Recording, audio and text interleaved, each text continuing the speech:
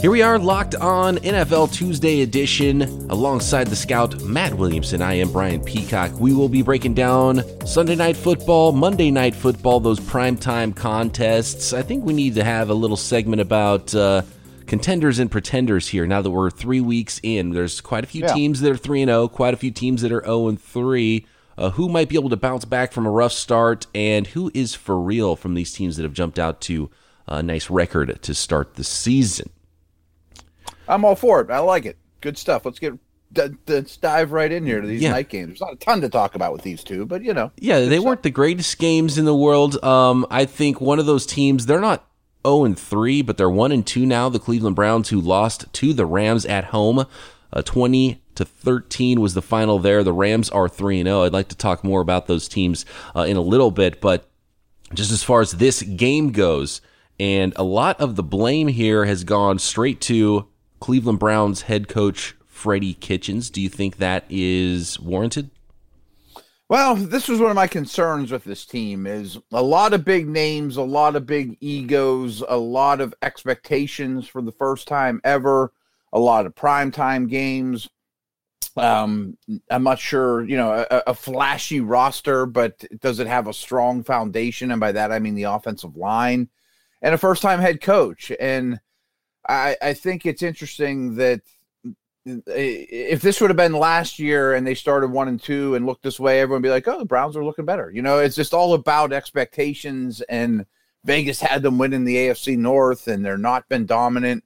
And frankly, they've struggled quite a bit. And I think Baker Mayfield, I don't want to say he's taken steps backwards, but he is far less comfortable. He's not seeing the field well.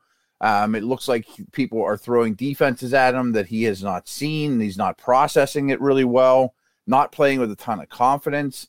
And a lot of it stems from that line, too. I mean, they are not blocking a soul. I'm worried about the Browns. I mean, I don't know. Can they rebound and be a really formidable team? Absolutely. But that's going to be a real challenge for a first-time head coach. And that was a concern here is you could see a situation where the wheels come off. Right, and Baker Mayfield didn't seem comfortable in the pocket, probably because he's getting a lot of pressure and the offensive line's not playing extremely well. And like you mentioned, we talked about it before the season started, that was the one question there. It's like, personalities, they've got bodies there, they've got names. Offensive line might not be up to snuff, and we'll see how these guys all come together. You're starting to see some of this with some losses that pile up and post-game pressers. Not everyone real happy to get a mic stuck in their face when they're losing, and those personalities, things can go in numerous directions. When you're high, when you're low sometimes. But Baker Mayfield just on the field Sunday night, rolling out of the pocket, sometimes into pressure when there was no pressure there. It just didn't look like it's not a comfortable play. Yeah, not clicking too on offense for the Browns, even though they've got all that talent. I don't like the way they're using Chubb. He ended up with 23 carries and 96 yards, which isn't a terrible line, but he even seems to be like, what's going on? How are you using me here? The 4th and 9 draw play is obviously the one that everyone talked about. It's like, what are you doing? And I saw a statistic they talked about since 2007, of all the 4th and 9s in the NFL, that is the first time a draw has been called. Oh, wow. That's crazy. Yeah. Kind of surprises me, but wow, 4th and 9 is usually desperation time, and that is an interesting call, no doubt. 3rd and 9s, it's like, okay, we're going to punt after this anyways. But 4th and 9, if you're going for it on 4th and 9, that's a desperation. You need that first down, and draw is not usually the best play. Usually you're throwing that ball past the sticks. And Freddie Kitchens, put that on himself. So Nick Chubb, I don't like the way necessarily they're using him. Jarvis Landry, he had a nice 27-yard catch in this one, but he's not being utilized as his normal extension of the running game self, I think. I see him on, running deep routes out of the slot, and he's kind of like half-assing it down the field because he knows that's not his game, and he knows he's not the one open. He knows he's not the one that's being targeted there. And so there's a lot of weirdness there with the Browns, and right now not going great. I don't necessarily think they're going to go in the tank, but they could, and so definitely some worry level there with Cleveland. Yeah, and deservedly so. And I do give the Rams credit, though. I mean, I think they're clearly the better team. They're the contender of the two. But you still go on the road Sunday night across country and take care of business. I mean, Goff historically hasn't played quite as well on the road. So give the Rams credit too. Let's talk about Todd Gurley for just a moment here. Okay. 14 carries for 43 yards, and the rookie Darrell Henderson hasn't been a part of the running game at all. I'm wondering how you feel about that offense, the running game. I mean, on the season, Gurley's still averaging 4.6 yards per carry, even though he didn't have much luck in this game. On his 44 attempts through 3 weeks and 203 yards, so not juggernaut production there. Are you worried about the Rams' ability to get back to another Super Bowl with the way Jared Goff is playing okay, but not great? Todd Gurley might not be setting the world on fire, and what do you hang your hat on offense now for Sean McVay here? Yeah, I mean, Goff is fine. I think he's worth the money probably. But I think they need a balanced attack for that scheme and for who their quarterback is.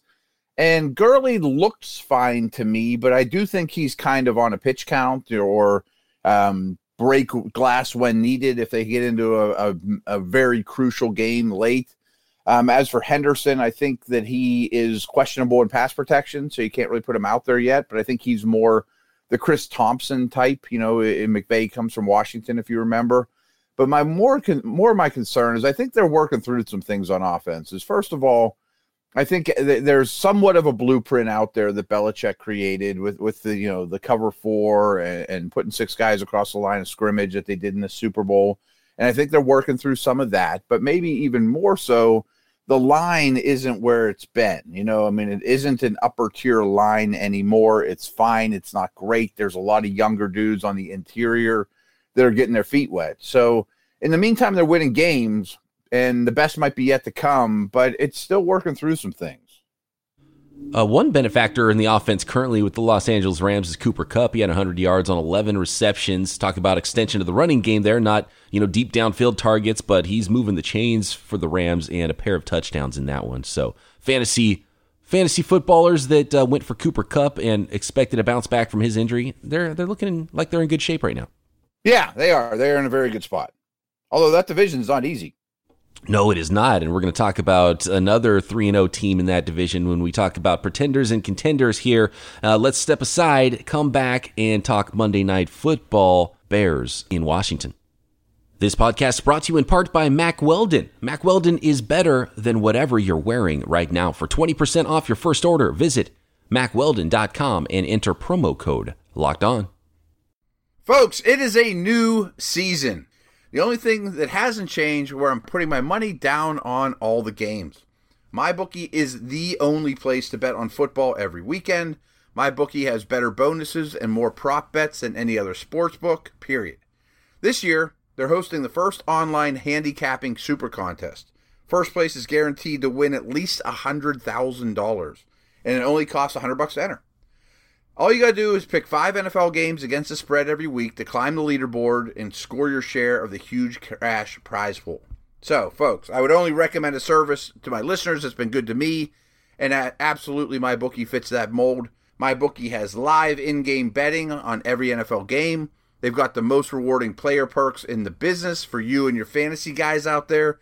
You can even bet the over-under on how many fantasy points a player will score in each game. I love that feature, by the way. Up to $1,000 first deposit bonus. You double your first deposit. Use our promo code LOCKEDON to activate the offer. Visit MyBookie online today. That's MyBookie. And don't forget to use our promo code LOCKEDON when creating your claim. When you're creating your account to claim the bonus. Again, that's locked on. 2 words, locked on. Bet, win, get paid. We have a weekly conversation here, Matt, on the show about Mitchell Trubisky, how our confidence level is. Washington, maybe not the greatest barometer of how good a player is, but he made some throws that you love to see from Mitchell Trubisky, and it's that flash, it's that talent. It's the reason he was drafted number 2 overall a couple years ago in the draft, as the Bears were definitely the better team going on the road and beating the Redskins 31-15. Yeah, I mean, first of all, don't go grabbing Gabriel in your fantasy league. I mean, that's going to be the best game of his life, and some of it was a little bit fluky, but boy, what a touchdown catch by him. And to your Trubisky point, what a throw from him, too. Yeah. I mean, everyone wanted to give Gabriel all the credit in the world. That's his 3rd touchdown. Look at what he did with his feet. that's a heck of a throw from Trubisky. And you're right, and that's something we say about him a lot, is if you just put his highlight reel together, you would be like, this guy's going to the Hall of Fame. Like, this is a special player. There's a lot of ability there, but there's very little consistency. I think this might have been his best game of the year, which isn't saying a lot, but at least it's a step in the right direction. And Washington's not an easy defense to play against, but misses too many open throws, and I don't know that that's ever going to go away. Yeah, some footwork issues there, and man, you just want to see it come together, and I would love to see that happen. And he's on the right team to have an opportunity to do that with the way they can, run the ball a little bit, have a lot of weapons in the backfield, some decent wide receivers there, like Allen Robinson still, and of course that awesome defense that even though Vic Fangio is gone, they're still playing at a high level, picking off Case Keenum 3 times. And we really got to talk about Washington here. The good was Khalil Mack, though. Come on. Every time you watch him, it's like he gets better every viewing. It's unbelievable. It's crazy. His explosiveness, the way he uses his hands, he can beat you with speed and power. He just always seems to be. And it's like teams obviously have a plan. You have to stop Khalil Mack, and they can't stop Khalil Mack. And like you want to run away from him, you want to roll away from him. You don't want him to be there. And then all of a sudden, you'll get that play where he gets unblocked, and you're like, how did you go through the whole week of practice, game planning, and you ran something that he gets unblocked? They're trying to bring a tight end across from the other side in motion and cut him off and roll and block him. And it's like, no, dude, you can't do that. Come on, you've seen enough Khalil Mack to know that that's not going to work. Yeah, it's insane. I'm super impressed more and more every time I see him. Rookie wide receiver Terry McLaurin is definitely showing up for Washington. I like the other rookie they've got over there. He wasn't heavily involved in this one, and Kelvin Harmon as well. So a couple of good young receivers there. Terry McLaurin, 6 catches for 70 yards and a touchdown. Seemed like he was even more involved than his 8 targets. A lot of it, I think, was late. But Case Keenum, 43 attempts. He threw the ball to Chicago 3 times, one of them a pick 6 to Clinton Dix. Case Keenum obviously is not the long-term answer in Washington, so the obvious question is, when do we see Dwayne Haskins? I don't know. He's sort of like Trubisky in that he didn't play a lot of college football.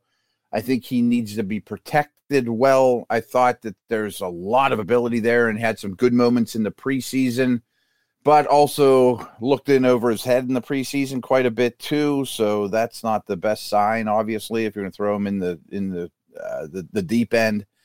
I don't know that Keenum's been terrible this year, and frankly, he's exceeded my expectations to some degree, but those expectations couldn't have been lower, So, and I'm not defending him or saying that he's the answer because I think we know that he is not. I do think we'll see Haskins before long, but it might be a little early right now. I was thinking when it was at 28-3 or something like that, I was like, okay, next drive. He threw another interception. It was like, okay, well, next drive, obviously Haskins is going to go in there because what are you doing if you're Washington? And he didn't come in, and I was thinking, okay, you know what, actually, now that I think about it, why would you put Haskins in against this Chicago Bears defense and make things that difficult for him in his first action? There's teams like the Miami Dolphins on the Washington schedule. Maybe that would be a better start for Dwayne Haskins. I believe that's week 6 is the Dolphins. They have the Giants next week, the Patriots after that. So, yeah, maybe you do just wait a little bit before you put Dwayne Haskins in there. And it's an interesting conversation developing quarterbacks. And we talked about this last week with the whole Parcells thing, and they actually brought that up during the Monday night broadcast. You see Daniel Jones had a bunch of starts in college. Gardner Minshew had a bunch of starts in college. Their transition has been pretty easy so far to the NFL, respectively. But Dwayne Haskins, like Trubisky, not a lot of starts in the NFL. So they obviously need reps, or do you need to let them sit and watch? It's like, well, the thing they're missing is the reps, but you can't put them in because they're not ready because they haven't had the reps. Yeah, he needs experience, so sit on the bench. And I'm not saying that's right or wrong. It all depends on the player. And I think a lot of that really sorts itself out in the film room, in the quarterback meeting room. If you're quizzing him consistently and he's not able to make the protections to protect himself and keep his body out of harm's way and at least orchestrate the offense, I don't think you can put him out there or at least consider it. So I think a lot of that stuff is impossible for us to know, but a lot is above the neck. All right, Matt, let's move on to the contenders, pretenders here. We've got a bunch of 3-0 teams around the league. There are 7 3-0 teams. There is another team, the Lions, that are 2-0-1 and unbeaten. So 8 unbeatens. Let's go down the list here, and I want to get your opinion on your confidence level that these teams are for real and they're going to be trouble for the rest of the league. Let's start with the AFC East, a pretty easy one, a team that was at the very top of your power rankings in the New England Patriots. We know they're going to be a playoff football team. Yeah, and they're absolutely for real. However, the defense is more for real than the offense. I mean, I think they're still working through some things on offense. I'm not sure Brady's quite the level he's been in the last couple of years. I mean, he's still great, but not far and away the best player in the league type of guy. And the defense is really the strength of the team right now. Antonio Brown not going to be a big part of this thing, but then you'll have someone like Dorsett, who is a cast-off from another team that's, putting up numbers anyway in that spot. Mm-hmm. So it almost doesn't even matter at some point, and minus Gronk. But we'll see when they start playing some better teams because, as we noted yesterday, New England Patriots opponents are 0-9 on the season right now. Right. Staying in the AFC, they're in good shape. Yeah, right. Staying in the AFC East, Buffalo Bills jumping out to a 3-0 start. That defense is definitely for real. Defense is great. I'm really impressed with Josh Allen's maturation in a short amount of time. Are they for real as a contender in terms of Super Bowl? No, I would be shocked, but I think they can definitely get into the postseason and maybe win a game, or there'll probably be a wild card situation. But you look around the AFC, I don't see many better candidates for wild card spots. And again, with their 3-0 start, they haven't played juggernauts in the league. They've played the Jets, the Giants, and the Bengals. We'll see how good the Giants are now with Daniel Jones starting instead of Eli Manning. Maybe that's a big bonus, and the Giants were able to pull off a W with Daniel Jones. So maybe that's a completely different team now. But no Saquon, so that hurts them just as much as it helps them now having another quarterback and a little shot in the arm with the signal caller. So the Buffalo Bills, I definitely am pumping the brakes on just because I don't trust Josh Allen, although he's starting to prove me wrong a little bit, and I have liked some development from him.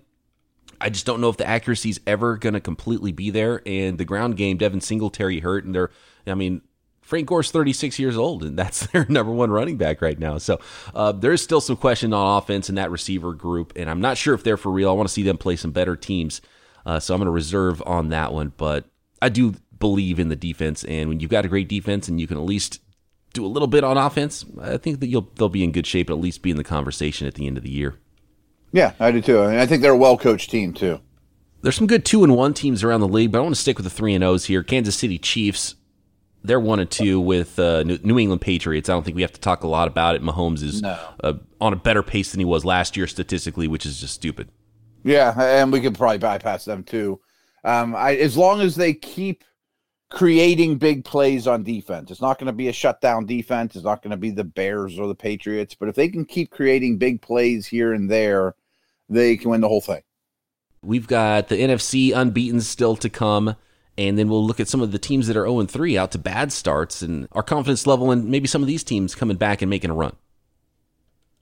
Dallas Cowboys, they are at the top of the NFC East right now, and they are already 2 games up on everybody. The Eagles, Giants have 1 win, Washington 0-3, Dallas Cowboys 3-0, and they're looking like they're just going to waltz into the playoffs at this point. Yeah, I really thought them and the Eagles would be battling for that top spot, and maybe when Philadelphia gets healthier, that will come to fruition, but the Eagles are struggling a little bit. Dallas is rolling. They haven't played the toughest slate of games either, but I do very much believe they're for real on both sides of the ball. Quarterback position, they're not super reliant on Zeke, which is great. The O-line is killing people. So, yeah, I think Dallas is a Super Bowl contender. Yeah, Philadelphia in that division is the one that's like, okay, where are you guys? Let's go. And, hey, it's still early because that's why we're talking about this. There's a lot of time for a lot of seasons to go in multiple directions. The Green Bay Packers, 3-0 atop the NFC North, but not the only unbeaten there. As 3-0 teams go, a little bit of smoke and mirrors. And this is another one, like the Patriots, have a Hall of Fame quarterback, but I think they're searching on offense a little bit, and I don't think Rodgers looks super comfortable in this new offense. I think the defense is phenomenal, though, and is carrying the team. So if that can be the recipe until Rodgers gets right, great. But what if Rodgers doesn't get right? And it's not just him, it's the whole offense. The Detroit Lions, my Peacock apology this week was writing them off early in the season. They're playing some good football right now. They dueled the Cardinals to a tie in week 1, which wasn't super impressive, but their last 2 wins, especially this week, have been impressive. I like what I'm seeing from the Detroit Lions. I'm not ready to crown them yet, but they're going to be in there. But man, that's a tough division. Everybody with at least 2 wins. Vikings 2-1, Bears 2-1. Detroit unbeaten. They could still be in last place in that division. They could still make a run and win that thing. Yeah, and I would probably, if I power rank that division, I'd probably have them 4th, but that's probably the tightest division out there right now. I mean, I think all of them have a case. I was pretty rough on Patricia his first year, but to his credit, I think that he's got more players in his likeness and starting to build things how he wanted, and that doesn't happen overnight. I think Stafford's playing well. I think the balance on offense is strong. I still have questions about the defense, and think they're kind of like on that Bills tier where, yeah, they may end up in the playoffs, but I bet they're more of an 8-8 team than they are 11-5. Fascinating division. They're going to beat up on each other a lot in that division as well in the NFC North, and I do like the way things are going with Patricia, and maybe we'll see Stafford have his opportunity at doing some things in the postseason finally there in Detroit. 2 more teams that are unbeaten in the NFL, and they are in the NFC West, in another very tough division right now shaping up there with the Seahawks also 2-1 in that thing. It's the Los Angeles Rams at 3-0, the Super Bowl representative for the NFC last year, and I think the barometer right now for teams in the NFC West. Yeah, and I do think they're for real, but I also think they're sorting through some things, as we talked about to open the show, especially with the line, especially with the running game. And Goff, to me, is not a tier 1 type of guy. So, yeah, I mean, they went to the Super Bowl last year, and I don't know that they're noticeably worse. So they're still a really strong team.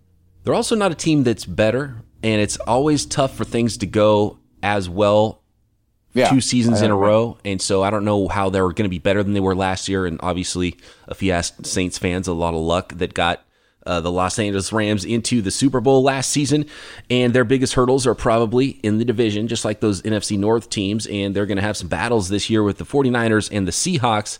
The San Francisco 49ers is, I think, one of the most interesting unbeaten teams here because they had some hype coming into last year, and this year we're seeing it come into fruition. We're seeing a healthy Jimmy Garoppolo, even though he's not playing at the level that he could yet, and so this team can actually play better than they have so far. They turned the ball over 5 times against the Steelers last week and steal 1, which was really showcasing how good their defense has become.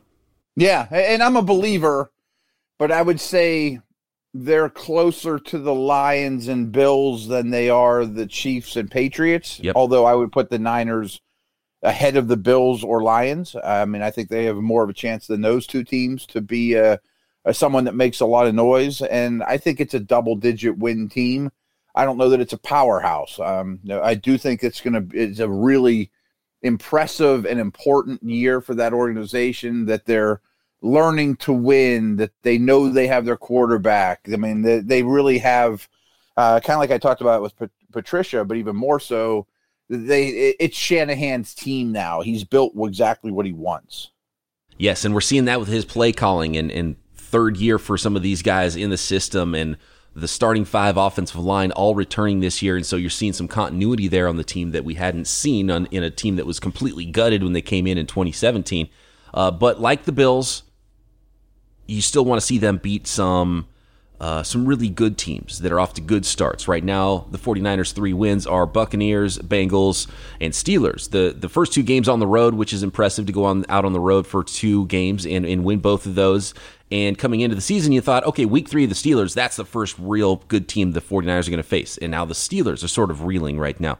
And then the Cleveland Browns are like, okay, in week 4, that's tough. Monday Night Football, Browns are going to be good this year. And you're like, okay, well, maybe not sure that's the best they're not, to compare with. So now you're going to move on to week 6, and the Rams. And now it's going to be that NFC contest against the Rams is when we'll truly find out who the 49ers are on the road. That's going to be a really fun contest. And even when the 49ers, and I expect them to, at home on Monday Night Football, have a really good chance of beating the Browns, be 4-0, and I still won't be completely sold. And as host of Locked On 49ers, try to be the realist. I try to not let 49ers fans get too high when things are going good or too low when things are going bad. And right now I'm just like, let's wait and see. That Rams game is the one to circle, and we'll find out about the 49ers.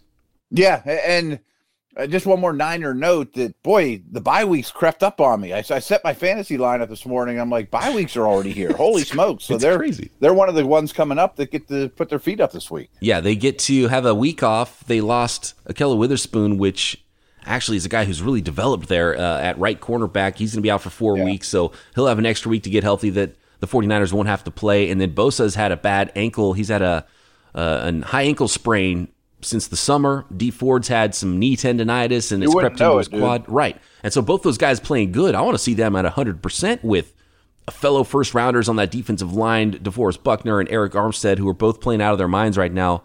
On Monday Night Football, if all those guys are 100% by then after the bye week, look out Baker Mayfield and that Cleveland offensive line. Yeah, he's in for a long evening, I have a feeling. Okay, so on the flip side here, we won't go through every team necessarily. Your Pittsburgh Steelers are one of them. Here is a list of teams that have yet to win games in 2019, and I want to get your thoughts on maybe you pick the one or two teams that you think have the best chance to turn this thing around. We've got the Arizona Cardinals are 0-2-1. The Washington Redskins 0-3, Denver Broncos 0-3, Steelers and Bengals in the AFC North are both off to an 0-3 start, and then in the AFC East, it's the Jets and Dolphins. Yeah, and I don't think we need to spend nearly as much time on this list, kind of like you said. And it's funny because you look at the winless teams, and I don't know that I remember the bottom of the power ranks being so littered with terrible teams. You know, I mean, that's a bad list you just rattled off, and you didn't even include teams like the Raiders. I mean, there's a couple other pretty bad teams in the league right now. The Giants, Tampa, that have gotten a win. Where did the parity go? What's that? Where did the parity go in the NFL? This is more like the 90s football where there's the haves and have-nots around the league. Right, and there's a lot of have-nots that don't have much hope. You know, like usually I saw the numbers that an 0-2 team makes the playoffs like 12% of the time, and you would think one of those 0-2 teams from last week would have, you know, by the numbers, gotten in. I really have to squint for any of these teams to be, you know, playoff relevant. I definitely sound like a homer, but if I were to power rank all the teams you mentioned, I would still put the Steelers number one. The Jets are noteworthy to me because they're so bad right now, but I do very much expect the second half of their season to be much better than the first. I mean, if you have Darnold, of course, Herndon, Quinnen Williams, C.J. Mosley, they're playing without some of their most important pieces. I'm not a Denver believer. I'm not a Flacco believer, but I'm not sure they're quite in the conversation with the top, you know, the terrible, terrible teams in the league. Surprisingly, their defense hasn't done much. I mean, no pass rush. Yeah, that's the big surprise there is that Denver defense is, which is why they're one of the teams that I believe, and look, the Raiders and Chargers each only have one win apiece too, so it wouldn't be that difficult for the Broncos to get out of the cellar there in the AFC West.